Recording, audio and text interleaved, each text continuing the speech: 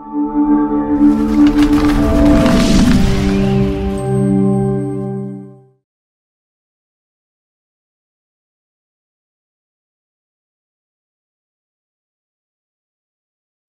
to the Five of Us. We are five outspoken women with close to 150 years of experience as broadcast journalists.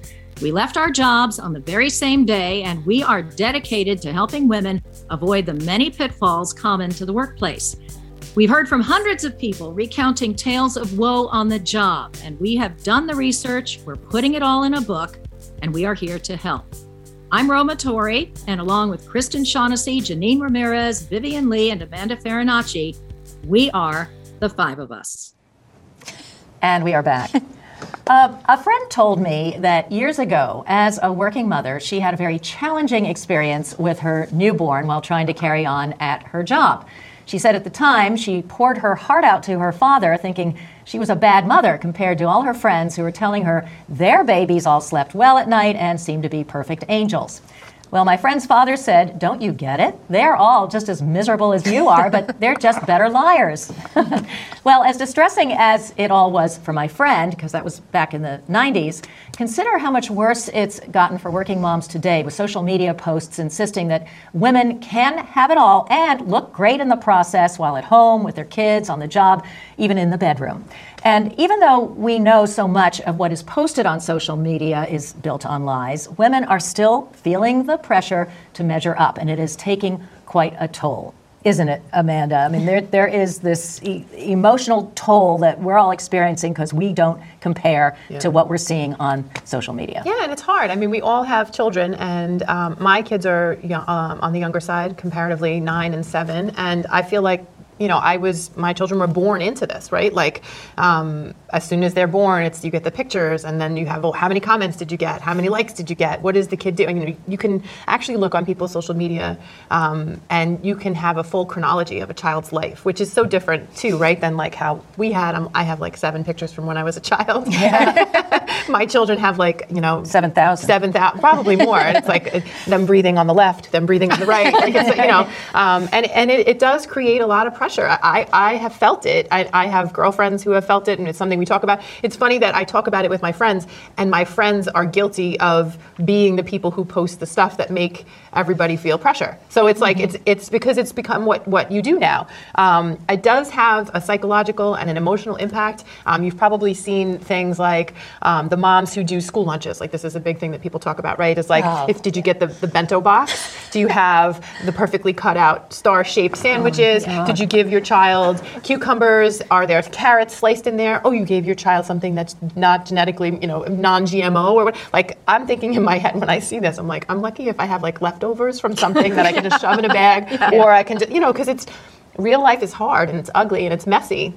What I wind up finding is that I follow more accounts of people who talk about this stuff really realistically, but I appreciate that even those things are edited too, right? Like, that somebody who's talking about like how crazy their kid is also did it, recorded that several times to get it right, which is fine, I guess. At least there's some truth in it. Anyway, I think we'll all probably touch upon this, but there are so many articles, scholarly articles about this topic now, because people are really starting to look at like what the impact is. Like, this is something that can potentially and does breed depression. It creates envy, anxiety, it can totally have a negative impact on your mental health, your stress levels. It brings you negative emotions.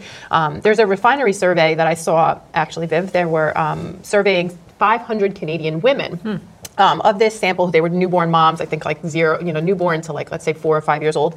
53% of women surveyed believed what they see on social media is not accurate, but at the same time, 69% of them said they still felt insecure when they saw it. Yeah. So they know it's nonsense, but it still makes you feel a certain way, right?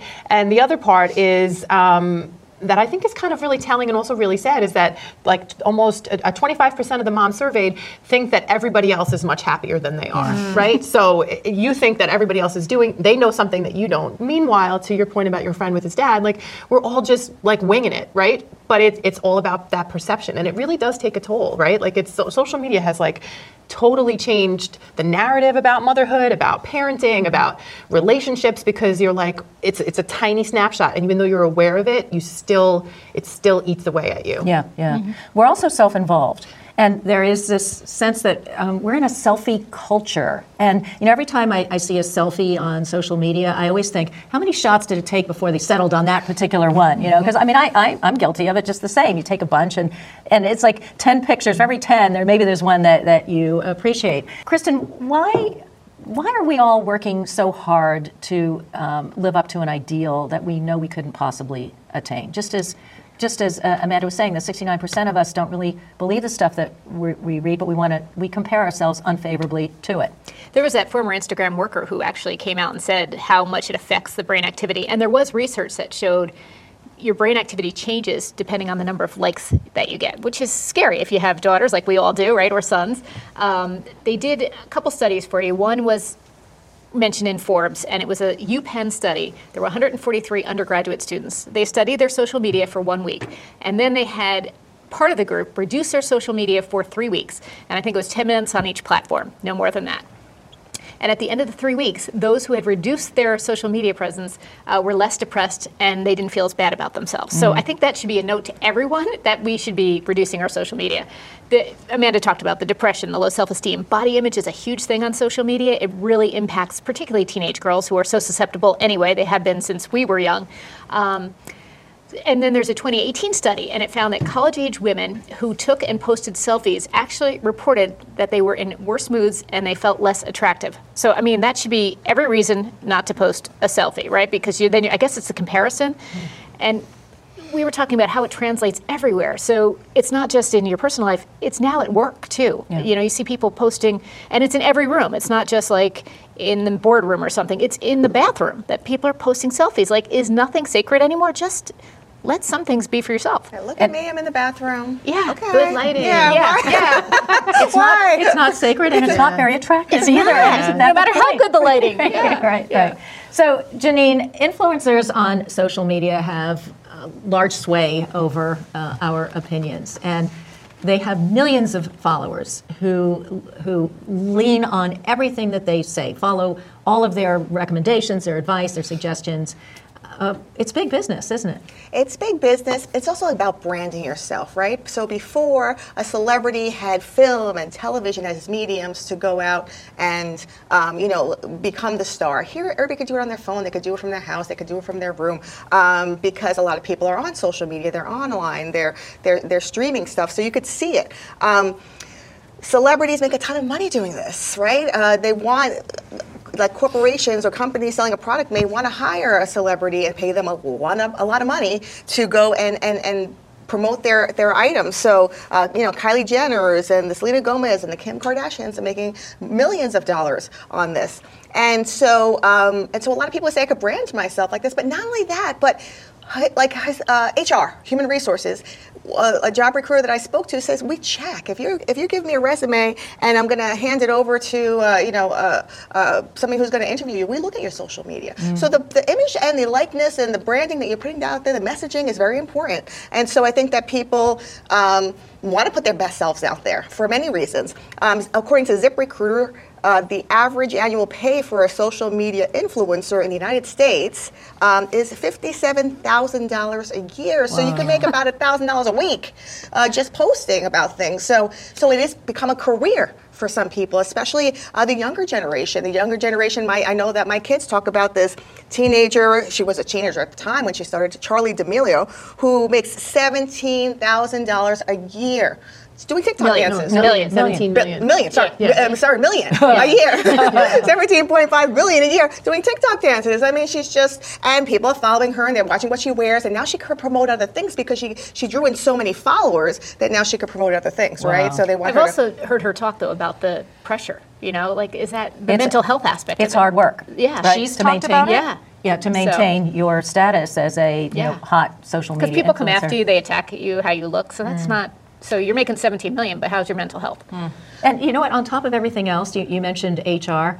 There a lot of jobs require that you have a social media presence. Right. And they not only do they check to see what you're posting, they want to see how many people are following you, because then that translates to better business on their end. And speaking of business, where's all this money coming from? If this young woman's making $17 million just for dancing on TikTok, Who's paying this? Well, the top verticals or categories of business that all target the same types of clients are fashion and beauty, followed by gaming, then travel and lifestyle. Oh, wow. There's a small growth in sports marketing that's targeting influencers and putting money towards getting influencers to promote whatever in sports. But there's a decrease in finance companies that are using their marketing dollars towards finding influencers to promote their stuff. What's interesting, though, you just mentioned how, on the job application, it's become a factor. Joe Galeazzi, who's the co-founder of Viral Nation, a major content-making hub, has predicted that social influence is going to be the new bachelor's degree in the future. Oh, my I believe He's that. also predicted that the Every term company needs it. Yeah, every company does need it. He's predicted that every company will have a portion of their budget directed towards influencer marketing. And he also sees another trend coming, which is live streaming to promote products and services, because it's a $300 billion a year business in China alone. And North America is just starting to push into this. So this was his prediction from last year. But let's take a look at how much money has grown in terms of spending towards influencer marketing. In 2016, when Influencer Marketing Hub, which I got these numbers from, started, they have been surveying thousands of product managers and marketing agencies and PR firms, as well as brand representatives. And in 2016, $1.7 billion was spent on influencers. In 2022, that had grown to $16.4 billion, and this year the prediction is that it's going to grow another 30% to $21.1 billion, which actually translates, when you take into account how much marketing dollars is being sent that way and how much money influencers can make, because they can make anywhere from $50,000 plus a year to $25-30 million a year. Wow. We're looking at trillions of dollars in the industry, and it's gotten to the point where it's. You were talking about the study of how the hit in the brain happens when you see how many likes. It reminded me of something I learned back in high school when, in social studies class, we learned that when a person hears their own name said, it causes a hit. It's a positive hit in the brain of the person who's hearing their name said. So when you meet people for the first time, you should say their name a number of times, just to make that connection. It strikes me that influencers are kind of doing the same thing, because it's in your hand all the time. You get the notice, the badge that says, oh, here's something else that this person has posted. You don't have to make an appointment to sit down and watch the commercial on TV like we did when we were growing up. Now it's like, it makes sense that marketers are spending so much money this way, because they've got tiny little advertisements and niche markets that they can hit. And also, Charli D'Amelio is considered a supernova by some in terms of her mega stardom as an influencer. But now the trend is turning towards nano and micro influencers, people who have only 1,000 to 100,000 followers, like anywhere in that range. They're cheaper for marketers to pay, like just $100 a post as opposed to $10,000 a post.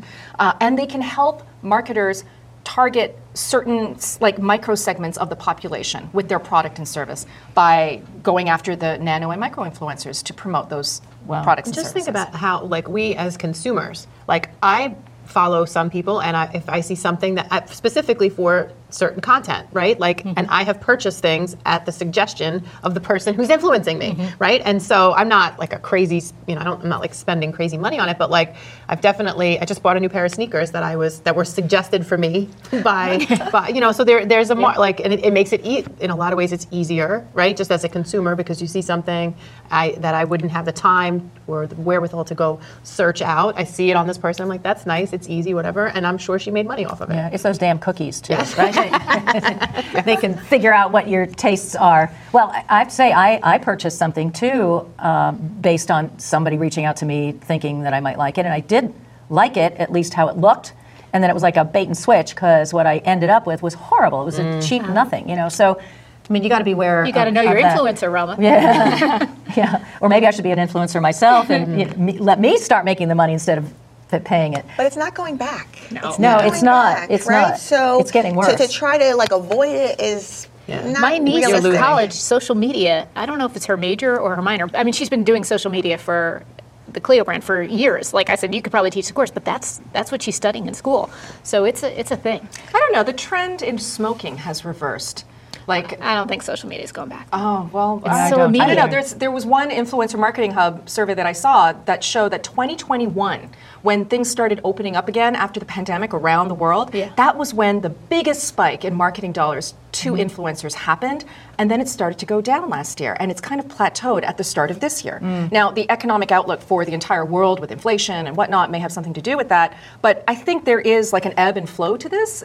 You're right, it's probably not going to reverse completely, but when I think about how smoking trends have completely gone the other way, and now we've got generations who know, like, that's just not a cool thing to do anymore, I mean, that gives me some hope that people will start to take this with some measure. All the executives from Apple and wherever that won't give their kids phones because they know the impact. They know how it affects your brain activity. How addictive it but is, we've like heard that, and we tobacco. still use social media. Yeah. So, Well, but I mean, on the other hand, smoking can kill you, and I have to be honest, maybe social media can kill you too, or Well, at think least about bullying. I think right? mental or drive, health, mental health, mental health will drive start to you. weigh on Right, you. I mean, we talked about that, Yeah. and suicides. Yeah. I mean, it's really sad. So Yeah. I kind of wish we went in that direction, but I don't see it happening. I almost feel it's a conspiracy to make us feel inadequate, so we have to keep our eye on these things, purchasing these things just to make us feel happier. And you know what it is. When you buy something that you think is good, that's when the synapses Dopamine, in the brain start going off and you feel good about yourself. And I think that's what keeps us going, unfortunately. And I don't know any other way to counteract that. I think that one study where you limit is probably very good because if it shows that they all had the same, they were less depressed, they're just more out in the world and being part of the world because now people are just looking at their phones all the time. Like, Yeah, but tell that to the kids because I know. they're not they're not listening, and they like those likes, don't they? All right. Well, this was a great conversation. We could go on and on and on, but let me finish with a quote, and it comes from Bill Murray, and it's a good one. He said, "Social media trains us to compare our lives instead of appreciating everything we are. No wonder why everyone is always depressed." Bingo, right? All right, that was a good talk. Thanks for joining us. Thanks for listening, folks, and thanks for watching. Those of you who are watching, and we'll see you next time.